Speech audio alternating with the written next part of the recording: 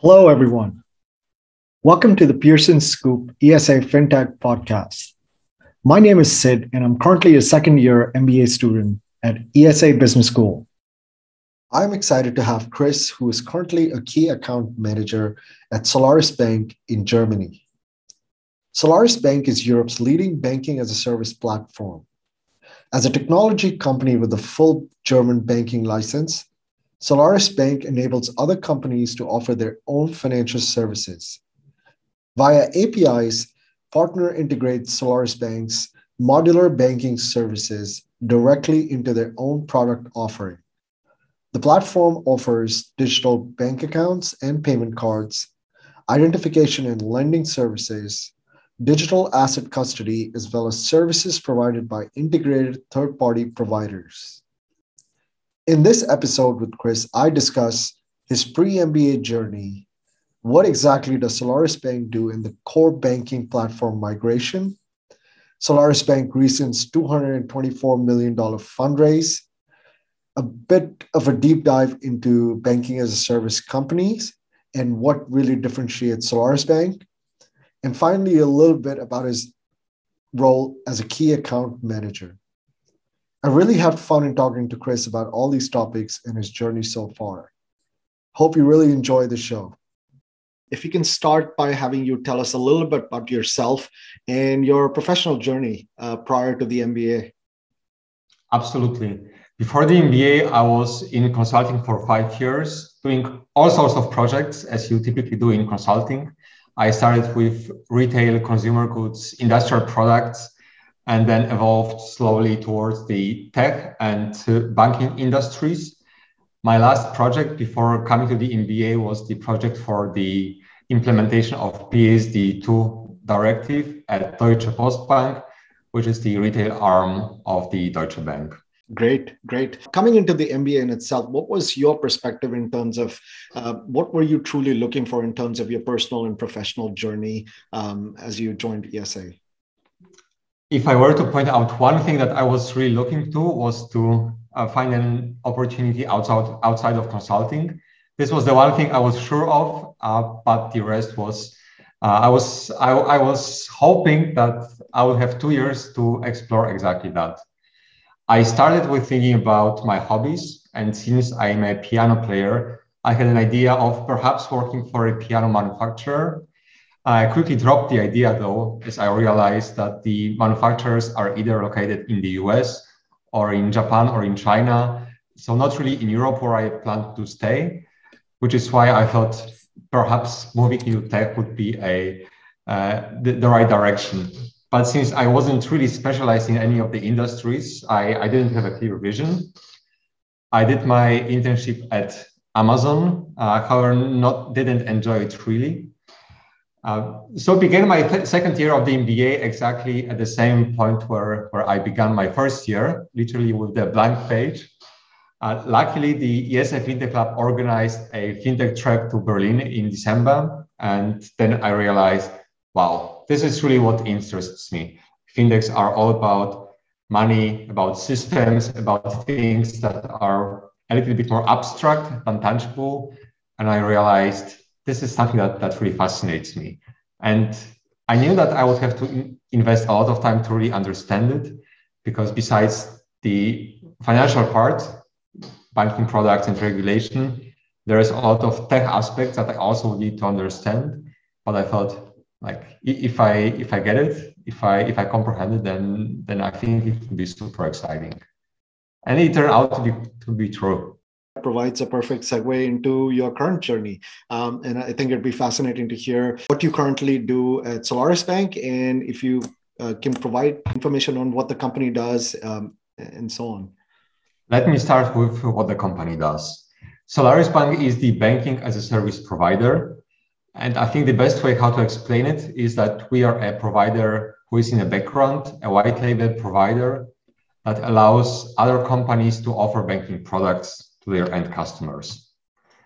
We have the P2P2X business model, and it means that we have the banking license, and we are covering all the banking processes and tech and reporting and compliance, all of it. And our customers only need to provide the front to the user to create the value proposition and to provide the mobile app or first line customer service. My role at Solaris Bank has been twofold. I started at Solaris as the project manager for the core banking system migration. So Solaris Bank operated on a third-party provider, and then we migrated to an in-house solution. This is something that we have successfully finished this summer. And my second role that I have right now is a key account manager role for one of our customers, one of our partners, Vivid Money, who is a neobank challenger to the likes of N26 or Revolut. You highlighted a very critical part, which I think it was something that was all over the news in terms of Solaris Bank migrating over, in terms of its core banking migration and so on. Could you highlight what exactly was, in terms of whether it's from a strategic perspective, whether it's from an operational perspective, and then what do you personally believe was the reason behind Solaris Bank doing that, and sort of what are the benefits that have come about in making that migration? Right, there are multiple reasons. And maybe before I jump into it, let me just say that for Solaris Bank, starting on a third-party provider was definitely the great move to launch our product, because it gave us back then faster time to market. But then as we matured, we realized that it might actually make sense to move into an in-house solution for the four following reasons. First of all, it is cheaper because we basically only need to have a certain fixed costs, while the third-party provider always charges us per account or per transaction basis. So after some scale, it just becomes more expensive. Secondly, our platform is also faster. We can process many more transactions per second, and also we can process the transactions in real time. So really, when you make a transfer to another account at Solaris Bank, it will really appear in 1 second. So it gives also the user the great experience. Third benefit is that our platform is more reliable. If there's an incident happening, our teams can already start looking into it and solve it within minutes or hours, while we would always depend on the third-party provider to react on it and then fix it. And lastly, since we have full control over the platform, we can customize it exactly the way we can. While a third-party provider would always, they always accepted feedback from us, but of course they have their own strategy and other customers. Actually makes a lot of sense, because I think in thinking about Solaris Bank and the fundraising in itself that recently happened, and that maybe that's another sort of topic that we can talk about. It was a massive fundraise, I think almost 1.5 billion euros, almost a quintupling from the previous valuation and so on. Yes. In terms of how much Solaris Bank is growing, and then you take this core banking migration. How has that manifested in terms of the user experience and what you're hearing from your customers as well? Yeah, let me start with the user experience, or perhaps with the feedback that we get from our partners who are working on our platform.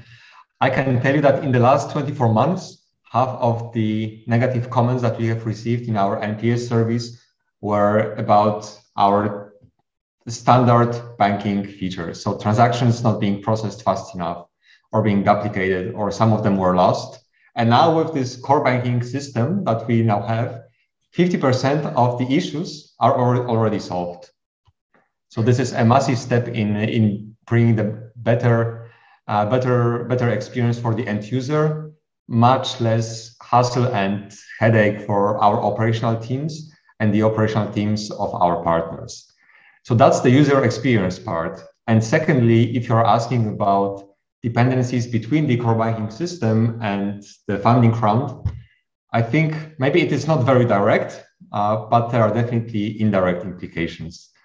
Firstly, we finalized the migration before the financing round, and we did it literally on one weekend without any downtime, without any glitch, which is an extremely powerful message externally that the stuff that we are doing makes sense and doesn't break and is reliable. And what is more, this core banking system is rather an enabler. It is something that we just needed to have at this level of the company, And now we can confidently say, we did our homework. We know that our tech is scalable and ready for the future. We have capacity to process 5x, 10x, or 20x the amount of accounts and transactions that we have. So if Solaris Bank grows commercially, then we are also prepared from the core banking system perspective. Going into the funding round in itself, when you look at the industry in itself, could you potentially highlight for the listeners some of the use cases, some of the products that Solaris Bank, maybe if you can dive deep into what kind of products very specifically that Solaris Bank is offering to the customers, and highlight what exactly, why banking as a service industry is growing so fast right now. All right, let me focus on two basic use cases.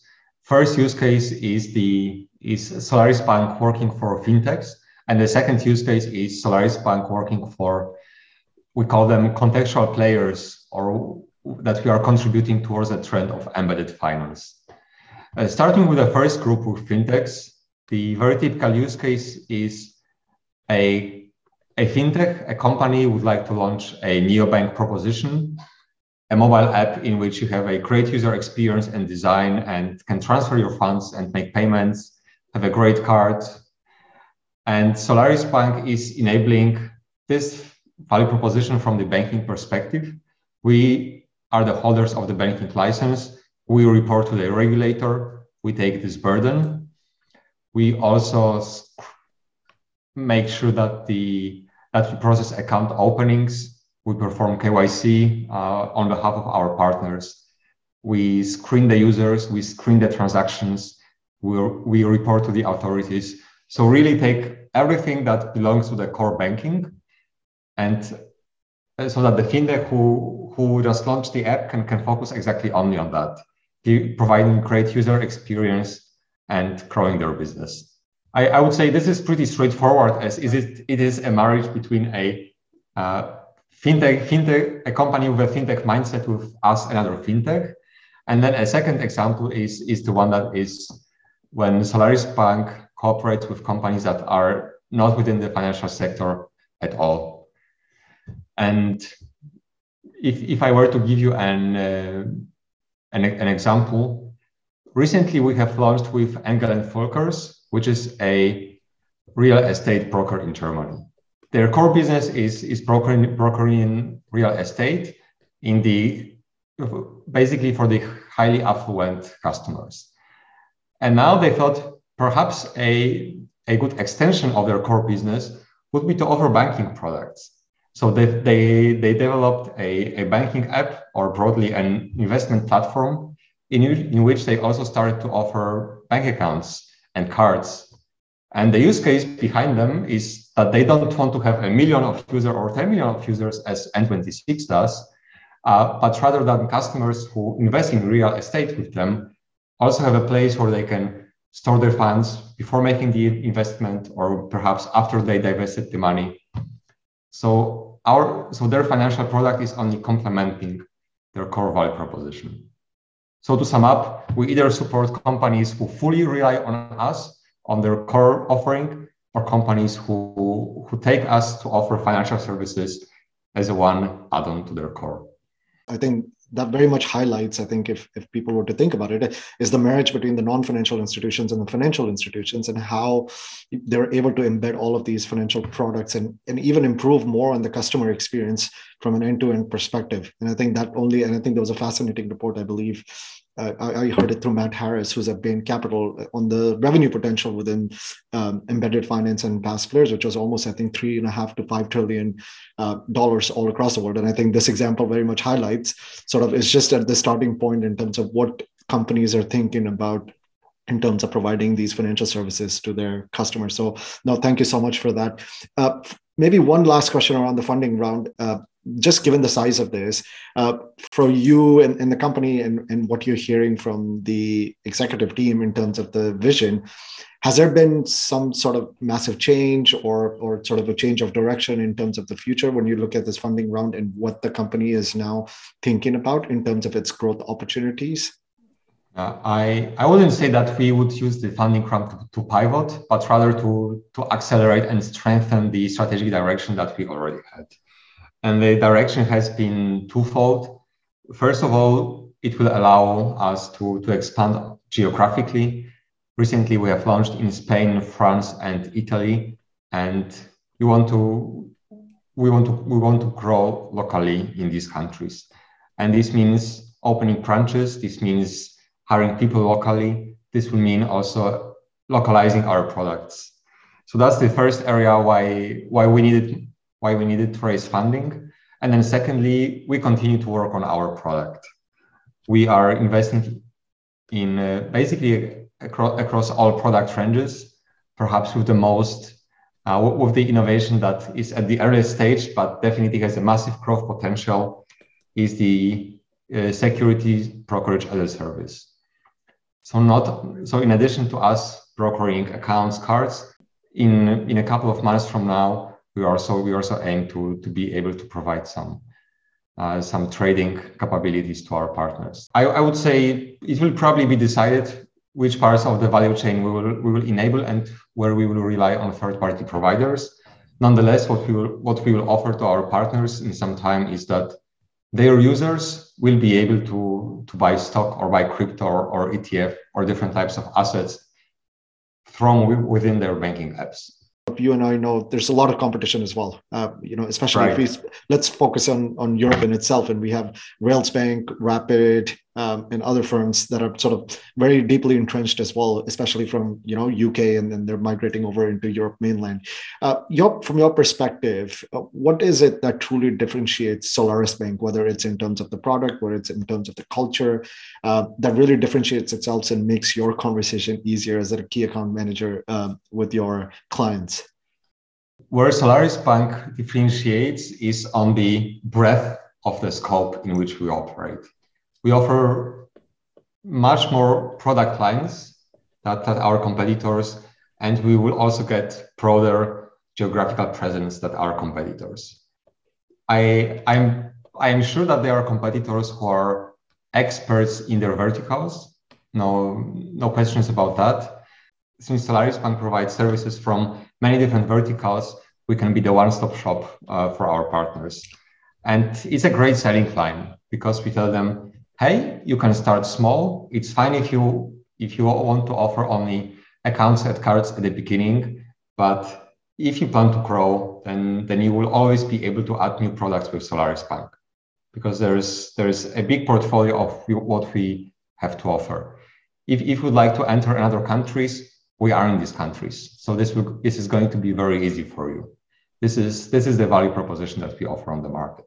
A little bit more on the personal side of things, in your experience in itself, you did highlight how you came in more from a consulting background. Obviously, you did your MBA at ESA. I think one of the things that stands out, just because what you've done versus what you're doing now, it's a bit different.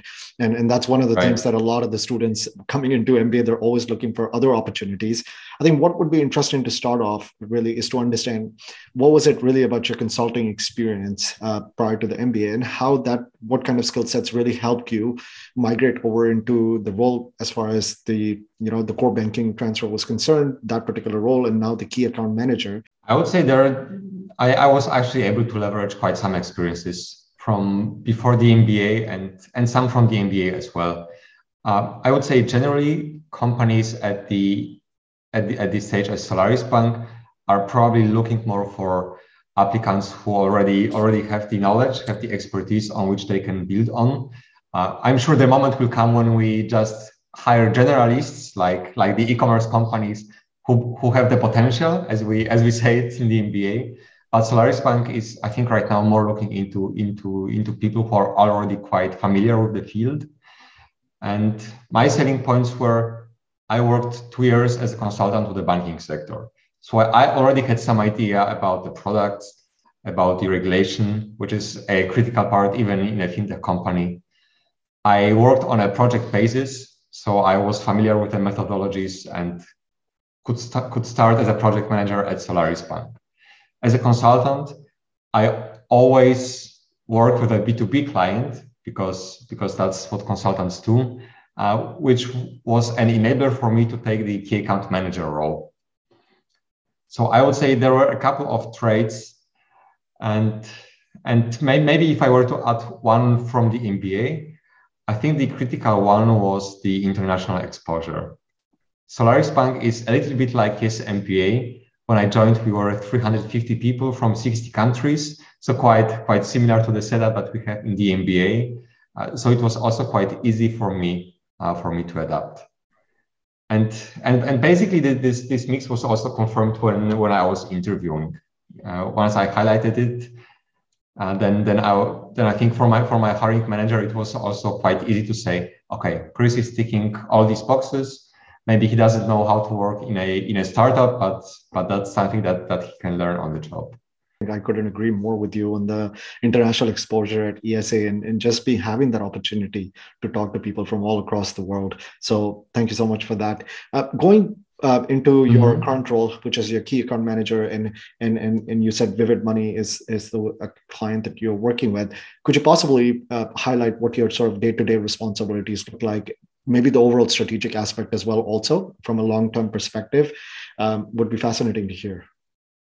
In the long-term perspective, what I do as a key account manager is that first I need to generate sales for Solaris Bank, which we do in a consultative way with our partners, work on identifying problems and designing solutions. Secondly, I maintain relationships, which means meeting people, organizing steering committees, and making sure that I take up any feedback that Vivid Money has towards Solaris Bank. Thirdly, which I think is related to the previous ones, I also manage the NPS score, meaning when there is feedback, I need to make sure that I also find ways that Solaris Bank can address this feedback. And fourthly, which was quite surprised to me, and I discovered it on the job, is making sure that our partner, Vivid Money, remains compliant. And this is about 20% of my job. And let me explain why. In the business model of Solaris Bank is the bank who ultimately provides the banking services to the end user.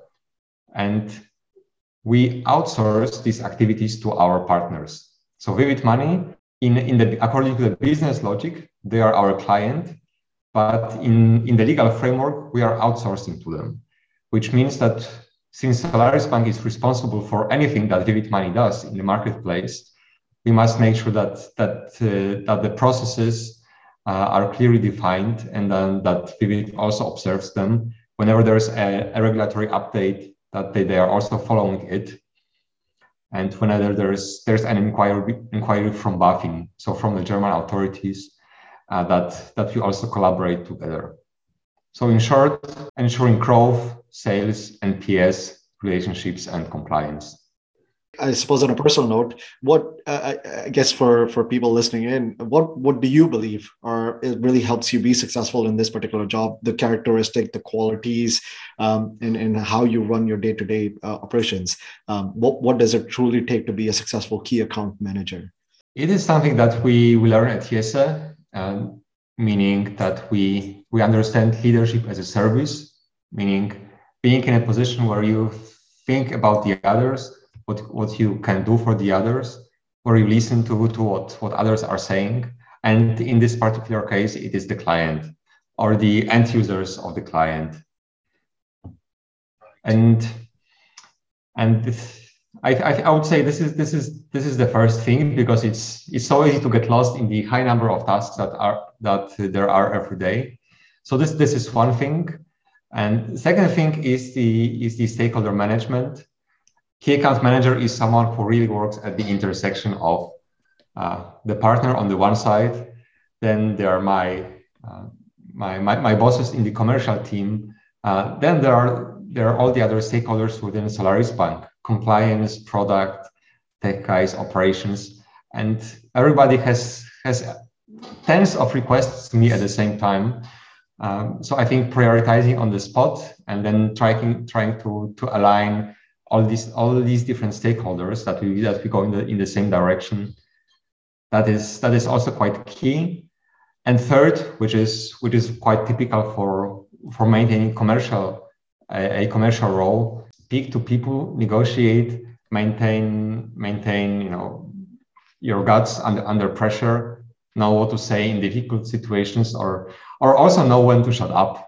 Just listening into this and having known you for a while now, I think I can see why sort of your previous experience in the consulting and like what you're doing now, how it fits into a large extent. And like those skill sets matter a lot in this particular, especially as you said, the stakeholder management, working with cross-functional teams absolutely makes sense. Chris, as we come towards the end, maybe right. Before I ask my closing questions, is there anything that you'd like to touch upon, maybe just from a Solaris Bank perspective, anything that stands out that I potentially have missed, or just within your team itself? Yeah, there is one thing that I was quite surprised with when I joined Solaris Bank, and I think it might be useful for you and also for other listeners of the podcast. And this is the differentiation between banking as a service and open banking. And banking as a service is what Solaris Bank does, meaning we are in the background. We are the regulated entity, and we enable other companies to incorporate banking products into their offering. While open banking means nothing more and nothing less that the banks now must share the data about the customers, about their transactions, about payments, about accounts with other banks or other licensed entities. I think this is, when you think about it, these are quite far concepts. Of course, they come towards the vision of the ecosystem being more democratic. However, there is also a fine line between them. I think I myself, when I was first learning about the industry, I think that was sort of a contentious thing to figure out, like, how does the BaaS players fit into open banking and what is the differentiating factors? But as you've highlighted during the whole conversation, I think just the sort of the within the ecosystem and how many different products that Solaris Bank offers, that says a lot in terms of how different the industries are. So coming to the closing questions, Chris, I think first one, just to start off, something that I'd like to ask people is, what is sort of one trend potentially within the fintech industry, whether it is in Germany, whether it's globally, that you're truly excited about? I'm really excited how we are going to combat the fraud in the mobile banking world. And we have been experiencing it or listening about it so much in the media in the recent months. I think N26 has made the highlights, but I think they made the highlights because they are the biggest ones and they started first. Nonetheless, it is not a company specific thing; it is an industry specific. How do we make sure that we are confident about the identity and the users that we onboard in the platform, while we still want to open an account for them in just 5 minutes? That's the key question. And then how do we monitor transactions that they happen in real time, that the legitimate users can still transact, but we fight the bad actors at the same time? It is a super valid question. And for Solaris Bank, it becomes even more fascinating as we enter new countries, and there are different patterns, or there's different regulation in each of the country. Figuring this out will be a big thing. Personally, haven't paid much attention to, but I think makes so much sense as you've highlighted. And coming to the last question, I think I personally like this question and just hearing answers around it, but it's basically an instance or a situation that stands out for you in your life where someone has basically taken a chance or invested in you. It has happened all over, and this is something that I think this is like, without it, it is probably impossible to progress in your career.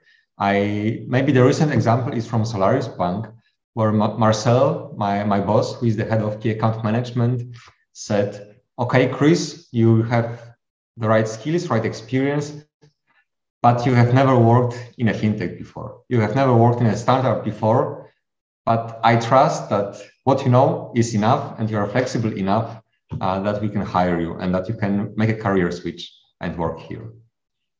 So I think that's probably the biggest risk that someone can take on you, hire you, knowing that you probably tick only half of the boxes. So heartwarming to hear that. And I think it's fascinating that now we get to have you and hear your experiences on the other side of the table, being MBA students. But Chris, I really appreciate you taking this time out of your busy day and being on the ESI FinTech podcast. I hope you have a wonderful day, and I look forward to seeing your journey at Solaris Bank. Thank you. Absolutely, Sid. It has been a pleasure. If there's something I could do for you or for the members of the ESI FinTech Club, I'm always available. Thank you for listening. If you enjoyed this episode, you can find more content like this by subscribing to the ESA FinTech Club page on LinkedIn and Instagram. If you have any questions or suggestions, please leave a comment or message us. Thank you for joining.